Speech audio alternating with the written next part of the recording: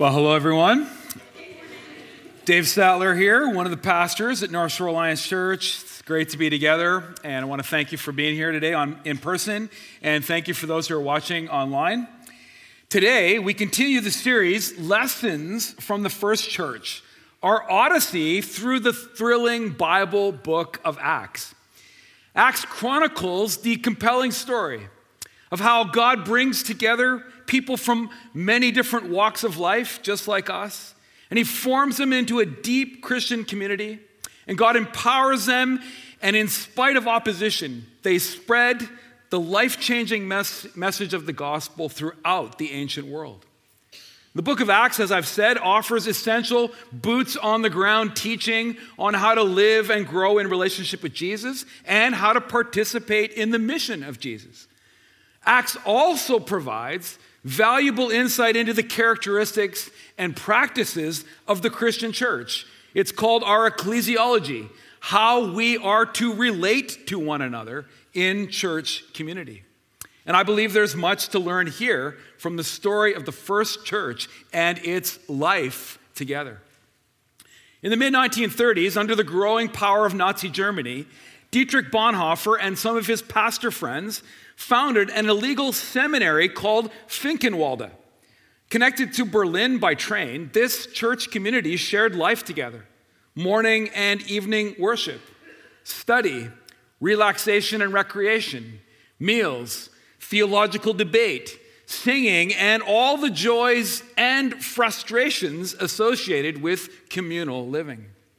Until the Gestapo shut it down in late 1937, the Finkenwalde community was a solace for clergy and people who were part of the confessing church in Germany, forming them spiritually and preparing them for the difficult and tragic days ahead.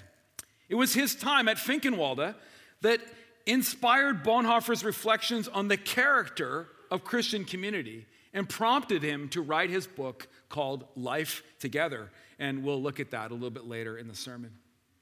To build on the argument, if the unmistakable presence of the risen Christ is exhibit A for the proof of the resurrection, and the incredible transformation of fisherman Peter stands as exhibit B, like I said last week, then for my money, the winsome community of the first church is exhibit C. And what God builds out of his disciples, this motley crew of notable failures, as one scholar puts it, what God builds out of his disciples further authenticates the Christian story and offers another convincing proof of the resurrection. Through his people, under the influence of the Holy Spirit, God releases an explosion of light the world had never known. And the early church is magnetic. People are drawn to its community, and more importantly, to the Savior, Jesus, behind it. Look what God can do. Which leads to our discussion question for today. Who first introduced you to Jesus?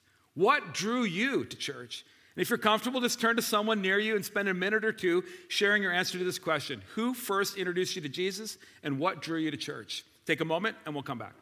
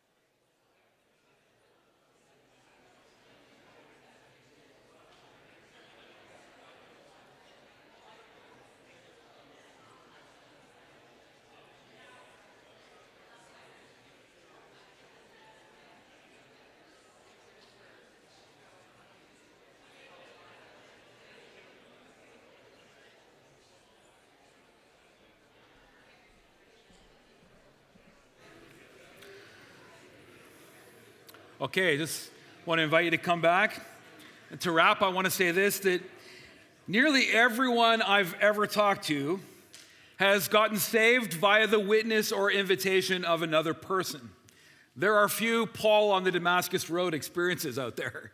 This is God's design. It's what he loves to do. He loves to use other people in our lives to minister to us. And so today we come to Acts chapter 2, 42 to 47.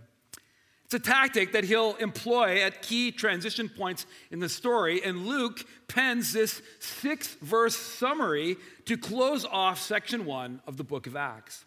And Dr. Luke's thesis paragraph offers us an extraordinary picture into the life and the ministry of the first church. And we're going to read it, Acts chapter 2, 42 to 47.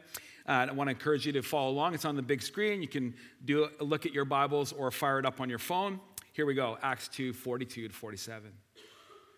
They devoted themselves to the apostles' teaching and to fellowship, to the breaking of bread and to prayer. Everyone was filled with awe at the many wonders and signs performed by the apostles. All the believers were together and had everything in common. They sold property and possessions to give to anyone who had need. Every day, they continued to meet together in the temple courts. They broke bread in their homes and ate together with glad and sincere hearts, praising God and enjoying the favor of all the people. And the Lord added to their number daily those who were being saved. So God, we thank you for your incredible word, written 2,000 years ago by a good man called Dr. Luke. God, we thank you for the story and the God behind this incredible story. And God, I ask now that you come and move me out of the way and come and speak to us by your Spirit. Spirit of the living God, would you fall fresh on us today? Jesus, we pray that you would be shaping North Shore Alliance Church and us as your community for this time and this place. Spirit of God, would you minister your words of challenge, your words of comfort, your words of shaping to us today. And may our hearts be open to receive from you. In Jesus' name and for his glory. Amen.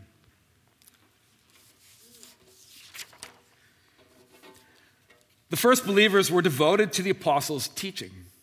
The first feature of the first church is their single-minded focus on teaching gleaned from the apostles' close companionship with Jesus. This is the beginnings of the New Testament. The apostles' teaching was likely a compilation of the spoken words of Christ, the accounts of his ministry, passion, and resurrection, and a declaration of their vital implication for humanity's salvation. Its important theological features include the conviction that Jesus was both fully human and fully God, that Jesus lived, died, and rose again, and that the only way to salvation is through repentance and faith in Jesus. This is the time-tested Christian message. It's built on the foundation of Old Testament prophecy fulfilled and confirmed by the two pillar events that we talked about earlier, the resurrection of Jesus and the outpouring of the Holy Spirit. And collectively, this all forms the apostles' teaching and what would become later known as Christian orthodoxy or the Christian tradition. And you've probably heard it. I like to call it the Christian story. And it's still the core doctrinal beliefs of the Christian church today. The first Christians were devoted to fellowship. In the first century, to be born female or of certain ethnic backgrounds, to be sick, to be a child, or to be poor meant one's life ceiling was very low. Barriers between you and the rest of society were large. And rather remarkably, the fellowship believers in the first church enjoyed begins to redefine kinship in the ancient world beyond gender, age, race, class, and socioeconomic status. One's primary identity was not defined by the culture, but by relationship with Jesus. And a beautiful byproduct was being welcomed, one and all, into fellowship within the family of God. And in the breaking of bread, the Lord's Supper, shared meals together, and regular gatherings for prayer, deep relationships flourished in the first church beyond the societal limitations of the time. A primary way we grow in our faith journey is through relationships with people different from ourselves. Yes, Church is about you and Jesus, but it's also about you and other Jesus people. It's why we serve coffee in our foyer every week and why I'm encouraging you with the discussion question in these days. On any given Sunday, there is opportunity not just to hear the sermon, but there's opportunity for crucial fellowship. Besides, in our foyer after church, you may even get a mini master class in business. You may glean from the harrowing immigration story of a new Canadian. You could chat sports with a local high school athlete. You could enjoy a robust conversation on world politics. Or you could hear a personal story about someone with challenges and facing homelessness right in our city. All of that you could get in our foyer after church today. Wonders and signs galvanized the first church. Miracles reminded the first Christ followers that Jesus was moving among them, empowering them, and that Jesus and his presence was still with them. Years ago at our Wednesday Coffee Time ministry, a woman with terminal cancer shared her story with one of our volunteers who then prayed for her. And miraculously, later that week, she passed a cancerous tumor and delivered it to her doctor, who, needless to say, was amazed and asked her what happened. Impossible, the doctor said. And she answered, people at my church prayed for Jesus to heal me. And Jesus' miraculous healing has impacted our community. It's caused us to be more worshipful, more open about our needs for healing, more committed to prayer ministry, and more reliant and dependent on Jesus. Author Luke is careful to note the underlying purpose for wonders and signs. Their aim? To draw people more into worship, to fill them with awe, to reveal God's awesome power to people both inside and outside the church. The Christ followers, the first Christ followers, practice communal living and the sharing of possessions. I know, it all sounds a little far out, doesn't it? I'm not saying that the church today needs to replicate exactly the community of the first church. Forming a Christian commune is not the prescription here. We live in a different day. But there are lessons to be learned, especially as the Christian story is trying to take root here in our West Coast culture that espouses individualism and values a capitalist mindset toward property. It's probably why I'm told that one of the first words I learned as a child was this: mine, mine, it's all mine. However, living the Jesus way totally rewires how we think about our money and our possessions. In God's economy, we are meant to care, share, and give. It's preschool talk, I know, but it's critical. And what we see here in the first church shows us that the people valued one another above their personal possessions. And the redistribution of wealth seems to be part of God's kingdom work.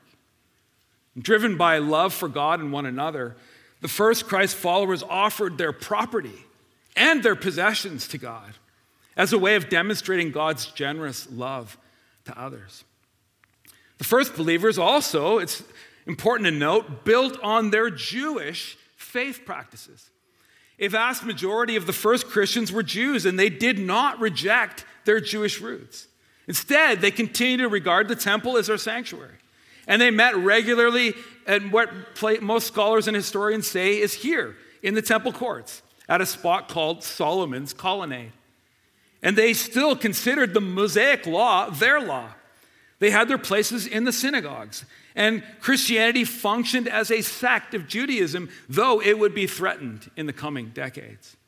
And by his emphasis on the first Christ followers meeting in the temple courts, and even enjoying favor of all the people, Luke shows that early Christianity is the fulfillment of all that is truly Jewish. And the Lord added to their number daily those who were being saved. The first church had no political sway or wealth or church buildings. Its power was centered on its people living out the gospel of Jesus. And together, their lives and activities formed a powerful witness. Sure, Luke paints a sunny picture because in reality, I know this, the church life is rarely this beautiful, and it's often quite messy. But God still works through his church and his people amidst our beauty and mess. Truth is, godly, loving churches grow. And people are drawn to Jesus by church communities. Not perfect ones, but godly, loving ones. People are drawn to churches like this. So it's time now to land the plane on some application points. And I offer 3 quite challenging thoughts for us today. First is this: deep Christian community comes at a cost. It's funny how when the first church arrives on the scene here in Acts chapter 2, there's no mention of a catchy vision, well-orchestrated church services, a particular worship style, attempts to be culturally relevant, employment of hotshot preachers or pastors, or even evangelistic programming. None of these church growth techniques are given any airtime in Luke's synopsis of the first church. What instead takes center stage is the quality of their life together. Devoted to fellowship. They were together and had everything in common. They broke bread in their homes and ate together with glad and sincere hearts, praising God. Deep Christian community. And frankly, the community described here feels a little lofty and unattainable. In his book, Life Together, Bonhoeffer writes, Christians need other Christians who speak God's word to them. They need them again and again when they become uncertain and disheartened because living by their own resources, they cannot help themselves without cheating themselves out of the truth. Reality is, we need other people along with us in our journey with Jesus. We cannot walk the Christian life well alone. In Acts chapter 2, spiritual formation is envisioned as a communal exercise. Church is defined primarily by what the church people did together. Yes, each must respond to God's truth individually, yet while salvation is an individual exercise, discipleship is a communal one. Christianity is a team sport. The ultimate team sport, I would say, and I've played a lot of them. Once we've put our faith in Jesus, the Spirit's transforming work flows best when we place ourselves in deep community with other Christians and make a commitment to growing together. Hebrews 10 says, let us hold unswervingly, I love that word, unswervingly, to the hope we profess. For he who promised is faithful. And let us consider how we may spur one another on toward love and good deeds, not giving up meeting together as some of you are in the habit of doing, but encouraging one another, and all the more as you see the day approaching. Now I know some of you have been disappointed, let down, or hurt deeply by Christian community. And let me just take a moment. Let me just take a moment to acknowledge the pain that you've experienced from church, even from our church. I'm so sorry. I'm so sorry. And if this is your story, I feel like God wants to extend his healing touch to you today. And don't give up. Don't give up. In your relationship with Jesus, you will need to trust and even come to rely on other Christians to help you grow. For walking with Jesus requires significant investment of time and heart in relationships, allowing others into our stories, meeting together, spurring one another on toward love and good deeds. And God invites us to take this risk, to jump deeper into messy and beautiful Christian community. Join a small group, find a ministry to serve in, come to church a little early or stay a little late and go out of your way to talk to people. Invite someone for coffee or lunch to share more about your faith journeys. Yes, it's scary, but it's also worth it. Second application point is this, that Christ followers are called to be generous. Our struggles with wealth are real, whether we have a little bit or a lot. A guy I know won the lottery twice, and it nearly finished him. That's why Jesus says, do not store up for yourselves treasures on earth, where moths and vermin destroy and where thieves break in and steal, but store up for yourselves treasures in heaven, where moths and vermin do not destroy And where thieves do not break in and steal, for where your treasure is, there your heart will be also. You've heard it said, the book of Acts depicts life in the, I call it, disrupting presence of the Holy Spirit. Christ's followers, the life Jesus calls us to, is meant to reorient the way we think about our time, our talents, and our treasures. People in the first church were encouraged to not hold tightly onto things. And if there was a need, one's property and possessions were to be given up to God to bless others. Well, we all know about the affordable housing crisis in our city. And over the past 10 years, North Shore Alliance Church has tried to help address struggles faced by many of our precious friends in our community with barriers to housing. We've made a video to tell the story. Let's watch it now. 3 years ago, I was homeless. I was using IV drugs every day. I had the most hopeless existence you could possibly imagine. For most of my life, I was oblivious to the effects of homelessness on the individual and society in general, until I joined Coffee Time in 2013 and began to see these effects firsthand, how debilitating it was. We realized we needed to be part of the solution. And in 2015, we opened our first house on Keith Road and housed 3 people. We now house 13 people with 3 houses. I'm Dave. I'm the executive director for Lazarus. We are in partnership with the Circle of Care, which includes CAP Community, North Shore Alliance, Health Connections, and CMHA. Hi, my name is Todd. I'm the house pastor of CH2 here. Hello, my name is Suzanne. I am the house pastor of CH3. My name is John Sawyer, and I'm the house pastor at the Keith Road Community House in the Circle of Care. My name is Jay, and I've been privileged to live here for just 2 years. One day it was nighttime and it was dark and I was wet, I was cold, I was tired, I was broke. I just didn't want to live anymore and I just prayed to God. I said, God, if you're there, either save me from this or let me die. And not long after that, I decided to change my life. I got hospitalized for drug-induced psychosis. I was seeing voices and hearing things that weren't there. You know, God has just miraculously saved my life, and I was blessed to be a part of the Circle of Care program that gave me stable housing. My role as house pastor is primarily walking with the men through their journey. By visiting at the house quite often, it helps promote meaningful relationships where trust is so important. Very often there's a need to direct them to different services we have through the Circle of Care, which promotes wellness and helps them through their journey. I see my role mostly as a companion to the women. I've experienced a lot of great conversation with the women, and I like to be as encouraging as possible to them and supportive.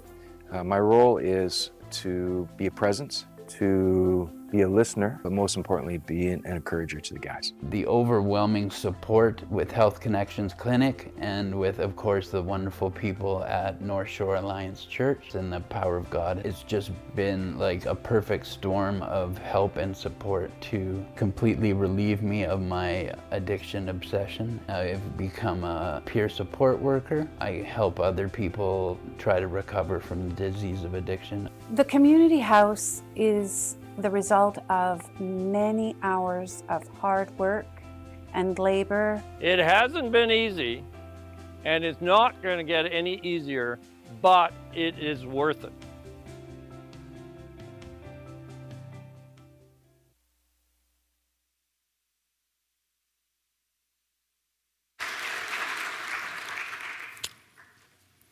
We're grateful for the amazing generosity of the benevolent landlords who've rented us their houses over the years, to the house pastors who've committed their time to walk the long journey with our house residents, to Dave and the board members who've worked tirelessly to pull together funding, to establish partnerships, and put their talents to building and running the Circle of Care housing model, and you can see that God is moving. He is. Being part of God's family comes with it the responsibility to help others. We know we need more people to be generous with their homes and rental properties. More people with small or large amounts of money to give. More board members to serve. More people willing to walk alongside our house residents. People of North Shore Alliance Church, we are called to practice generosity. A Christian hallmark based on the fundamental truth that my possessions are not mine, but God's. And all that I have is a gift from God meant to be held loosely and shared as needs arise. Our property, our possessions need to come under the sovereignty of God. And tremendous freedom comes when we learn to live generously.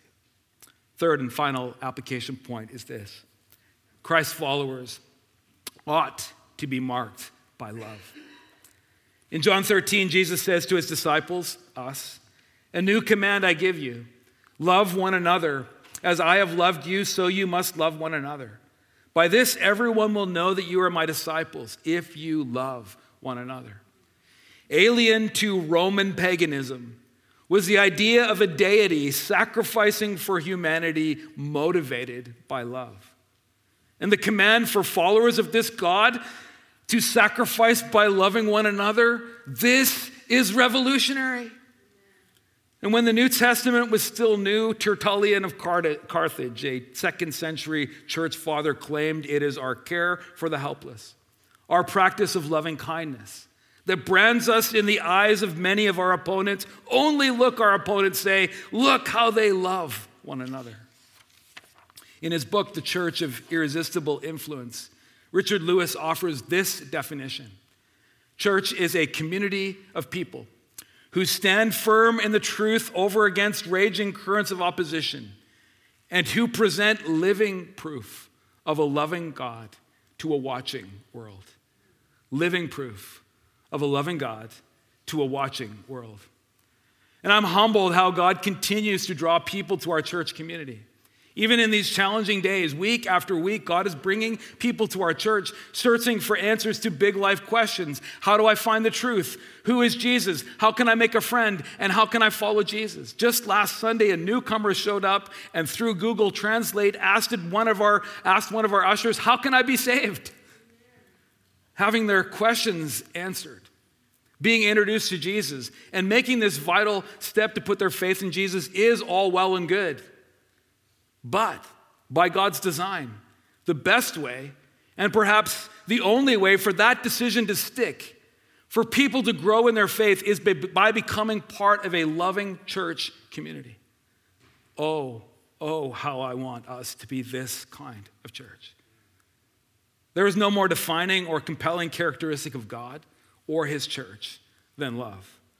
When a church's mission is motivated by anything other than love, approval from God or approval from others, or even cultural relevance, or even by our humanitarian response to the desperate plight of humanity, if we focus on any of those things above love, that's not the right focus, and it cannot be sustained. Still, as you know, loving others is far from easy. You may have loved and lost before. We may find certain people or certain types of people very annoying and difficult to love. Or we may struggle with seeing ourselves the way God sees us, and this is holding us back from truly loving other people. Whatever your struggle, when we are open, when we call on the Holy Spirit to invade our hearts and our community with deep love for God and one another, God is keen to move powerfully in and through us. Not all of us can be preachers or evangelists or administrators or speak in tongues, or teach classes, or prophesy. But I believe every single one of us can love. And may God grow us deeper together in love for one another.